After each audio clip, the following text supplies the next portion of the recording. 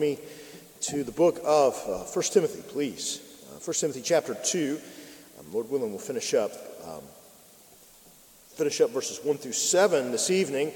I know we started there, I think 2 weeks ago, and Lord willing, we'll complete our journey there this evening. So, 1 Timothy chapter 2. 1 Timothy chapter 2, verses 1 through 7. 1 Timothy chapter 2, verses 1 through 7. Excuse me. So if you're physically able to do so, I do invite you to stand one more time with me as we honor the reading of God's holy and written word. 1 Timothy chapter 2, verses 1 through 7. Hear the word of the Lord given to us tonight.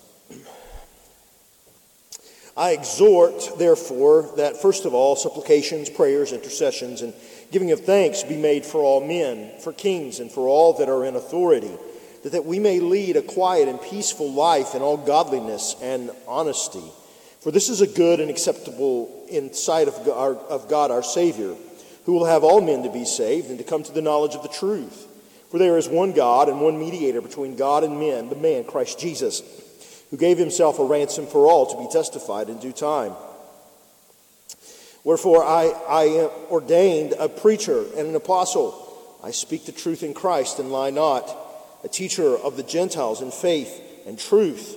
I will, therefore, that men pray everywhere, lifting up holy hands without wrath and doubting. Let's pray together. Father, thank you for your word now. We pray that we would hear it. We pray we would submit to it. We pray that we would do what you have called us to do, which is to learn and to grow from it and in it. And we pray this in Jesus' name. Amen and amen. Thank you. Be seated. So, a couple of weeks ago, about 2 weeks ago, we started looking at this passage of Scripture, and we are talking about prayer and God's desire, and ultimately the mediatorial work of Christ in the work of prayer. And we saw a couple of weeks ago here in chapter 2, in verse 1, we talked about the importance of understanding prayer and the importance of knowing what exactly it is we're doing in prayer. And we talked about the varieties of the prayers Paul mentions here in 1 Timothy chapter 2. We talked about how God commands us to pray for our leaders and those who are in authority over us, that we are to pray for ultimately that we would, though they may not be godly, that they would pass godly laws and allow us to live quiet and peace-filled lives, that the gospel of Jesus would be able to go forward. And then in verse 3, we looked at how prayer is pleasing to God. We said that prayer is honoring to God and is pleasing to God. And we said that this was in keeping with God's desire to save sinners. God loves to save sinners. Jesus died for sinners, and as we talked about this morning, that while we were yet enemies, it was Christ who died for us, and we rejoice in that. And then we said that it was after God's desire, or after God was working and moving in salvation to save sinners, we now come to the next part of our understanding here, which is in verse 5, which is actually a key to what we're talking about here in Christ's role as a mediator, that we don't need another mediator. There is no other mediator that is necessary. Paul phrases it like this in verse 5, for there is one God and one mediator between God and man, the man Christ Jesus. And so as we think of Christ's unique role as mediator, we think of him being the unique and exclusive role that God the Father has given to Jesus the Son. That is, that Jesus is uniquely able to fulfill this role. That is, that Jesus, who is uniquely divine and human, he is described in Scripture as both the man Christ Jesus and the divine Son of God, that this is the one who God the Father has rightly designated as our mediator and holds that mediatorial role for us. That is, that we don't need a priest. We don't need someone who is going to go to God on our behalf for us. We don't need someone on this earth. We don't need a pastor or a deacon or something like that. Certainly it's nice to have our pastors and our deacons to pray for us and our brothers and sisters in Christ to pray for us. But we have one mediator, and that is Christ Jesus. It is the God-man, the Son of God, the one who has died in our place, so that he who has exclusive access to the Father is able to grant us that access. He is able to, by his grace, he is able to bring us to the Father and make peace. Unlike other intermediaries throughout human history, and the priests, particularly in the Old Testament, who could not ultimately do anything to take away our sins or to offer any type of sacrifices, who ultimately took away our sins, as the writer of Hebrews tells us very clearly, right, that it wasn't the blood of bulls and goats that could take away our sin. And so it is Christ who had the exclusive access to the Father. He is the one that John tells us who came from the Father's side. He is the one that has come. He is the one who is able to be our go-between, our arbiter, our mediator between us and the Father. And he's the only one that we need. We don't need other arbiters. We don't need other mediators to act as go-betweens. Because he is the perfect mediator. Any other mediator would be so far lower than Christ.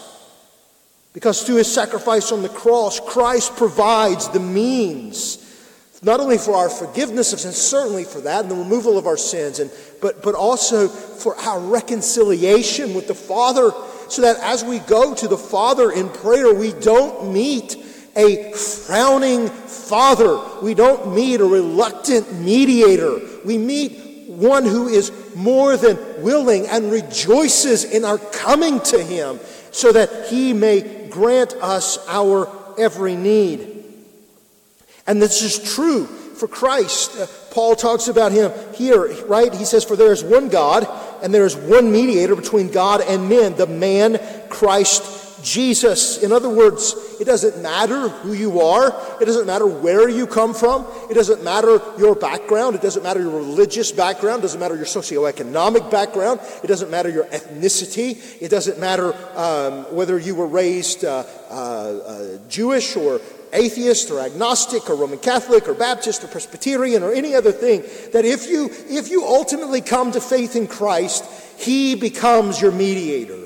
He is the one who is your mediator. There are so many people who, you look around the world, and even among lots of religions today, you have lots of different people who claim to speak for God and speak to God on your behalf. But in reality, it is Christ who has shown himself to not only be worthy, but capable of doing this. And so he rejoices in his work of mediation. And Christ's mediation is not one of passivity either, right? It's not a passive role that Christ acts upon. It's an active role. It's a work that Christ enjoys. It's a work that Christ loves. So let me say it this way, maybe would be the best way to say this. Even right this moment, you have an advocate with the Father. You have a mediator with the Father. If you are in Christ, you have a mediator, you have an advocate, you have a high priest who is even right this moment beseeching the Father on your behalf. And so the Father rejoices in the work of his Son, and the Son in his work, and they rejoice to bring about bring the believers, us believers, into their presence, Jesus making the continuous intercession for his people. But not only that, I would even add that Christ is most certainly our mediator, but we have been given another helper as well, so that the Holy Spirit himself is actively pleading and beseeching the Son. And we are told in the book of Romans that this is the Spirit's work, so that when we don't even know how we should pray, that the Father and the Son and the Spirit are actively engaged in pleading on our behalf. or the Son and the Spirit, are in working in beseeching on our behalf, mediating on our behalf, pleading on our behalf. And it's interesting because Christ does this because, as I said, He is the only one who's able to do this. He is the one who has reconciled us to the Father, right? Christ's role as the mediator is crucial for reconciling fallen humanity with a holy and righteous God. Like, there is no one else that could have reconciled us to the Father. Jesus is the only one who had this role and this task. And the Bible teaches us that because of sin, there's a separation that occurred. That is, as God says, I believe through the prophet Isaiah, that your sins have separated you from your God, speaking to Israel. And the truth is that as we look back in the book of Genesis, this is why it is so important for us to view Genesis as history. Because if we don't view Genesis as history, then we have no record of where sin came from. We have no record for how the world has been destroyed by sin. We are only left to guess. But yet, through the Word of God, we are given a historical, correct, accurate record of how sin entered into the world and made a separation between us and God and destroyed our relationship with God because of our sin and our wickedness. And it is Christ who bridges the gap through His atoning work on the cross and even now continues that work of redemption on before the Father's throne. Seated at the Father's throne, I might add. And it's interesting because the writer of Hebrews tells us that it is Jesus who is seated at the Father's right hand, that the work of the high priest has been finished, and yet He also continues to plead and intercede for us. And we've been separated from our God. We as humanity have been decimated. Our world has been decimated, destroyed. We are dead in our sins and our trespasses, and our world has been fatally flawed. The Bible tells us that because of our sin, we brought sin upon the rest of the world, and that the rest of the world now also groans, awaiting for the fullness of that reconciliation to be realized, pleading that it would quicken, and then it would take place quickly. And so we are told that apart from the Lord Jesus Christ, we have a broken relationship between us and God. And yet we are told the good news of Christ's atoning work on the cross that serves as the means and the instrument by which atonement has been brought and has been bought.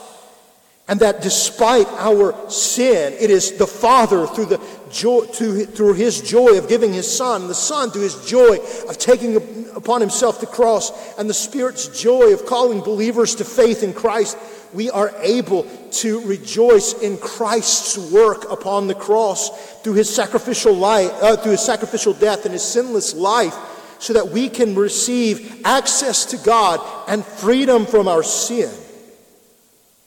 It's through Christ's mediatorial work that believers have this same access. Jesus is as John tells us here, or John tells us in John chapter 1 that Jesus was in the beginning. The Word was in the beginning with God, and the Word was God. And so He was face to face with the Father. And this one who had perfect access to the Father through faith in Him and His work on the cross, through His mediatorial work on the cross, we now have access to the Father.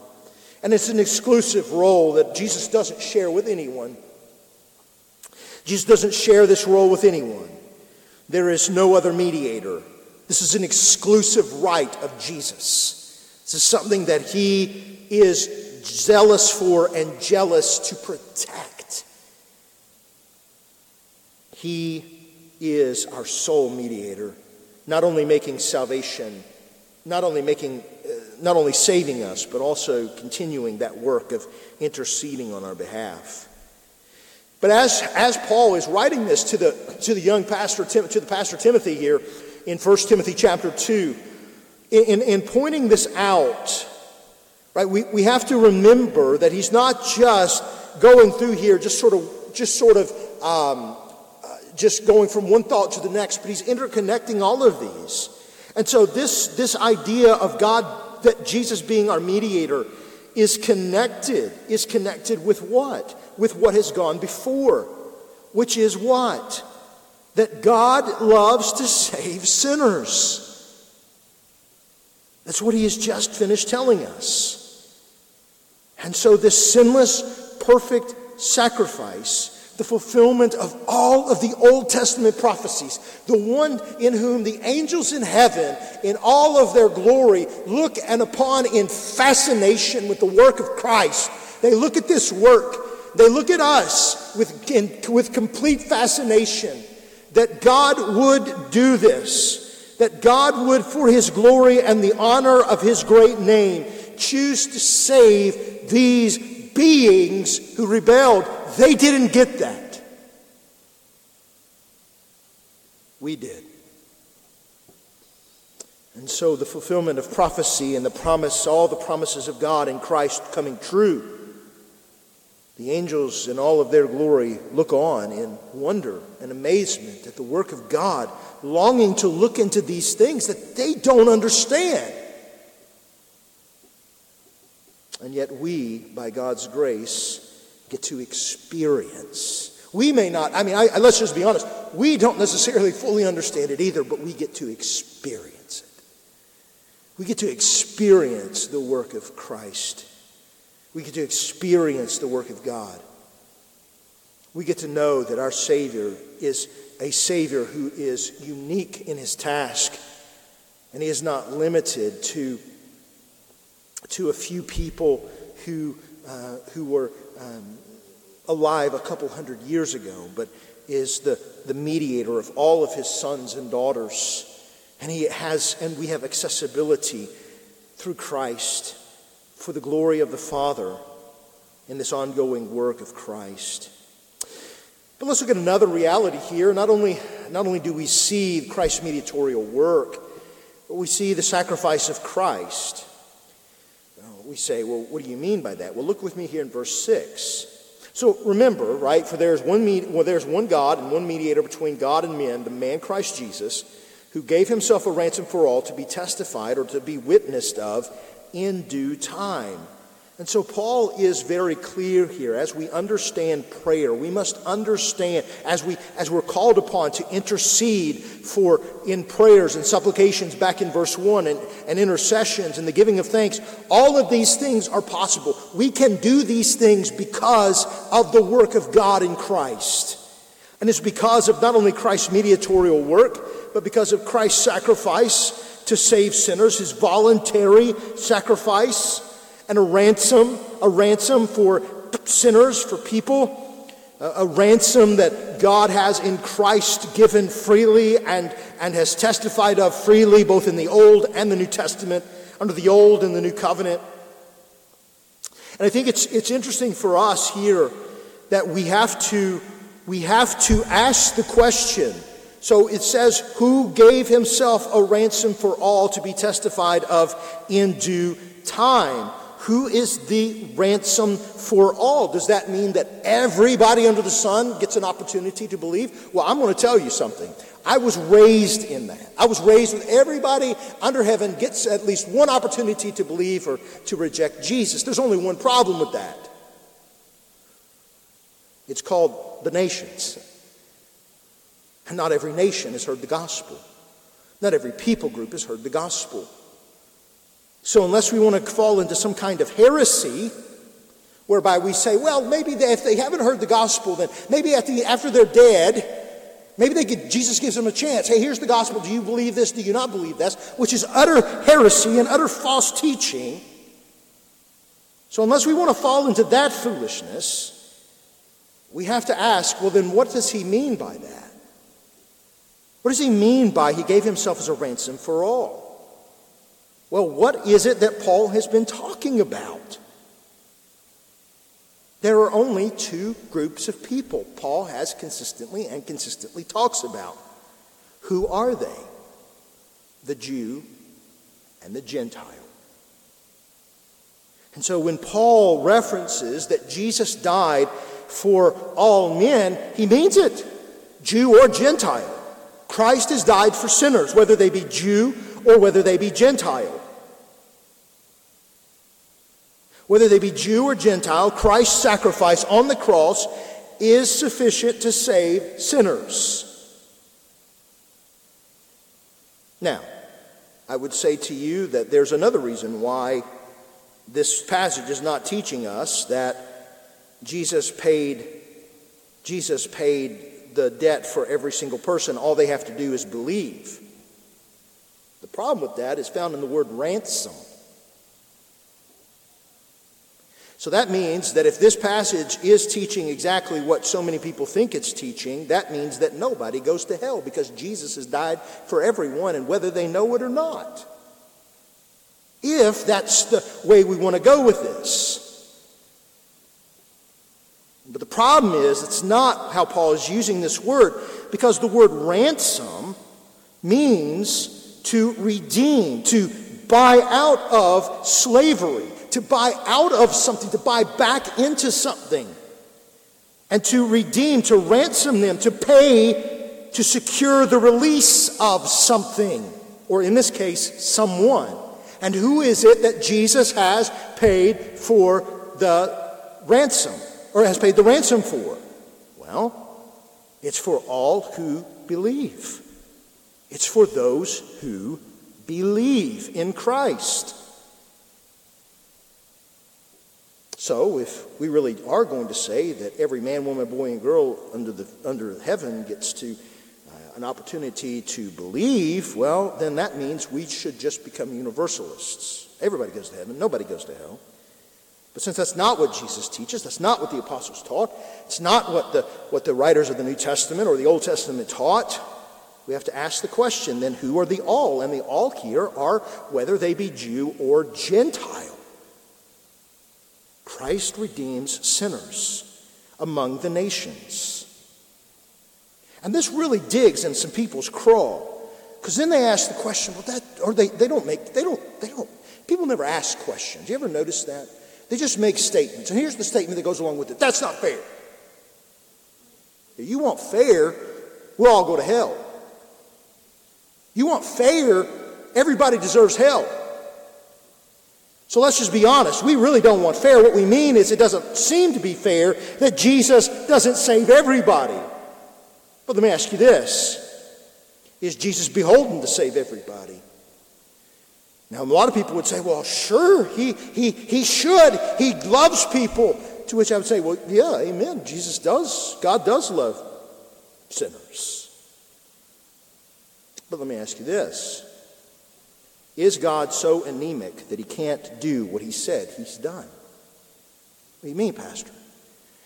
We see, this passage, along with all the passages that talk about this, have to be kept in context of the rest of Scripture. You can't just go along ripping out one section of Scripture along with any other from all the other passages of Scripture. So how do we deal with this? Well, keeping it in context with all the other Scriptures. It talks about, Jesus says that he has sheep from other flocks, and he's going to bring them all together and bring them in. And Christ promised to save his people, to bring them and redeem them from every tribe and tongue and nationality and people group from among the heavens, or among the earth, through the work of Christ. How do we understand this? We understand this, that ultimately it is Christ's redemptive work on the cross on behalf of those who will believe that he does what he does for his glory and his Father's glory. Because you see, when it talks about a ransom and redemption here, what it's talking about is setting free those who are in bondage. It means to actively grant something on someone else's behalf. Does that mean we don't have to believe? No, we do have to believe. Jesus particularly died for his people.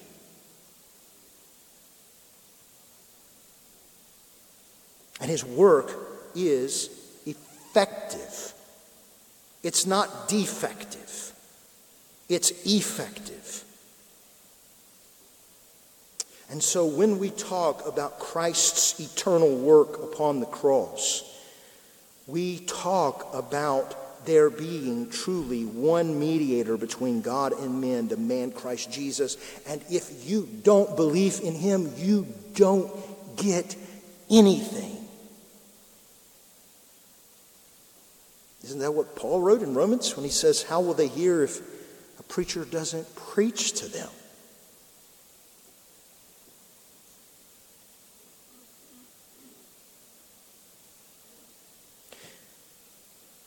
We must be okay with the absolute sovereignty of God in salvation. We must be, because God is absolutely okay with it.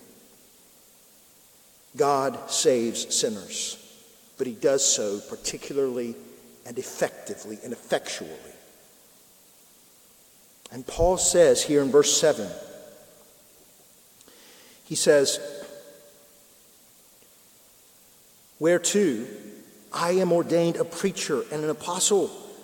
I speak the truth in Christ and lie not, a teacher of the Gentiles in faith and truth. Now the King James uses the Old English word verity, which just means truth. It's an Old English word that means truth. And Paul is using these words to help the pastor and the church in Ephesus understand why it is that he has taught Timothy and he is teaching Timothy to teach them, and he wants them to understand his calling and his authority and the work that God has used him to accomplish and the work that God is ultimately calling us to as well. And Paul goes on, he says, for this I was appointed a preacher and apostle. Right? Paul is affirming that he has been called and set apart for this task. He has been appointed for this task. He has been established by God for this specific task of proclaiming the gospel to sinners. It's amazing because as you look at Paul's life, where was it that Paul started? Paul always went to the Jews. He always went to the synagogues first. And then ultimately he would be rejected. And so then where would he go? He would go to the Gentile halls. He would go to the hall of Tyrannus, or he would go to the halls of all kinds of different places. He would establish meeting places, and he would go and he would plant churches as a result, and then churches would meet. By the way, when we speak of house churches in the New Testament, they were not set up like our houses today. So you need to keep that in mind. These house churches were set up much like what we would see in smaller buildings. These were mostly very wealthy people who would have the church in their home. They would have large assembly rooms that would sit 50 to 60 people easily, if not more, and they would meet together and they would worship the Lord. And so Paul is saying, after establishing the church at Ephesus and many other churches, he is saying, look, this is what God called me to. This is why I've been preaching the gospel, so that whether there are Jew or Gentile, they're going to be saved through the preaching of the gospel. Because God has not only ordained the end, salvation, but also the means, i.e. the preaching of the gospel, to meet those ends. And the role of the apostles were unique. We don't have any more of these guys. There are no more apostles today. There doesn't need to be any more apostles. Paul wrote in the book of Ephesians that the church was built with Christ as the chief cornerstone, and the foundation being that of the prophets and the apostles. We don't need any more apostles today. There's no more need for them, because God has established and used them for the purposes that he has wanted them for. And now that is done, there are no more need for apostles. There are now only need for elders and deacons within the local congregation. And so by whose authority then? By whose authority is Paul doing this? Or by whose authority are we working for the glory of the Father? Well, it's through the Son. It's through the work of the Son, through the authority of the Son. And Paul says, look, I am telling you this because you need to know that I didn't set out to do this on my own. And the reason he is bringing this ultimately out is this reason, Christian. Because in bringing this out, he's not puffing himself up. He's not saying, oh, look at me. But rather what he is saying is, as imperfect as I am, he says, follow my lead. Follow me. He says, I am a model for you and for the other believers at Ephesus. And Christian, truthfully, he is a model for us today. Paul is a model for us today. To walk in his model, to walk in what he has shown for us. And not just Paul, but the Lord Jesus, we've been given in the Gospels, the first 4 Gospels, or we've seen the apostles in the book of Acts, or Jude, or Revelation, or through the Apostle John, or any number of examples that we've been given. We're to walk like this. We're to walk in this.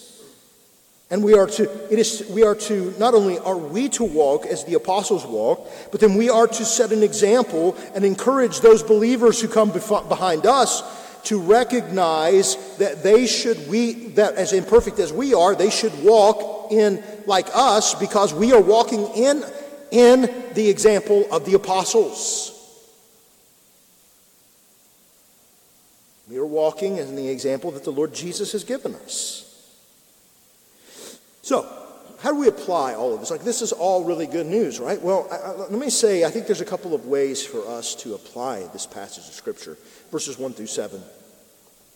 I think first and foremost, there is an encouragement. Obviously, we've already talked about that 2 weeks ago. There's an encouragement for us to prioritize prayer, for us to plead and to intercede and to offer supplication for sinners, and not just sinners who are in leadership, certainly those who are in leadership, but for all people, right? That's what he says here in verse 1, that we should offer prayer for all men, or all people, right? All kinds of those who are in office, those who are not in office, those that we meet, those that are brought to our attention who are in need of prayer.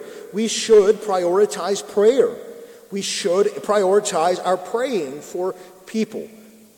And in doing that, yes, we should include those who are in authority over us, praying that God would grant them to pass good and right and healthful and healthy laws, righteous laws, good laws.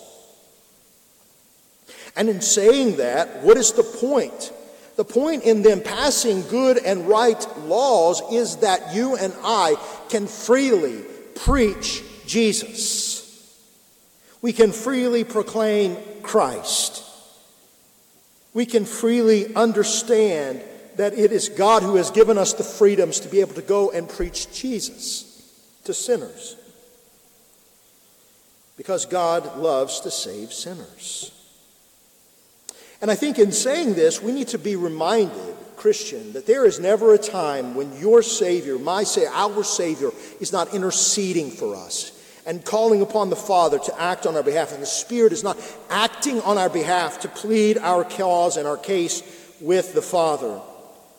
The Spirit and the Son together working, laboring on our behalf as has been given to them. And so we need to understand that unique role of Christ as our mediator, not as a reluctant, frowning, angry mediator, but as a willing, loving, gracious mediator on our behalf.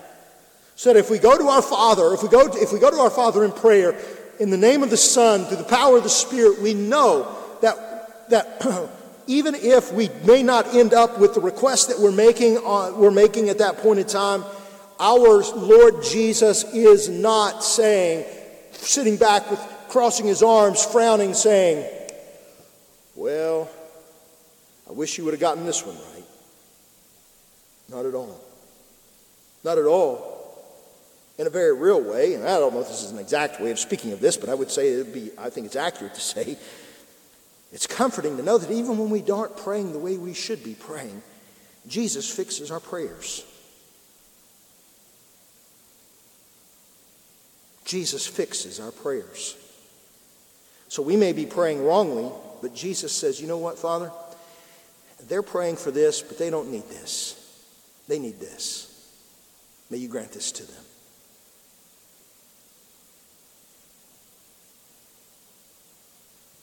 And we need to reflect, I think, brothers and sisters, on Christ's sacrifice and redemption for our sins. We need to acknowledge our inability to walk in accordance with God's word and in God's will in and of ourselves, and seek to walk in the power of the Holy Spirit. And not only walk in the power of the Holy Spirit, but follow in the apostles' example that they have left for us in the power of the Spirit. Wednesday night we talked about the importance of being, making sure that, whatever church is, that more than anything, we're a New Testament church. We need to be a New Testament believer. Christian, we need to follow in the example that God has given us. We need to do both of these things. We need to continue to be a New Testament church, and we need to continue to be New Testament Christians who follow the teaching of the Lord Jesus Christ and the example that the apostles have given us. Implementing the teachings of Christ and the apostles through the power of the Spirit in our daily Christian lives and our ministries. Because we can do lots of things in general. There are lots of things we can do, but all of them are without power if Christ is not working in our midst and the Spirit is not working in our midst. Jesus would say it this way in the Gospel of John: apart from me, you can do nothing. Now, that doesn't mean that you literally can't do anything apart from Christ. But Jesus' words were simply this: listen, whatever you're trying to do, whatever it is that happens, whatever it is that you're wanting to take place, look, you can minister in your own strength, you can minister in your own power, but at the end of the day, it's all going to come to absolutely nothing. It's going to become bunk.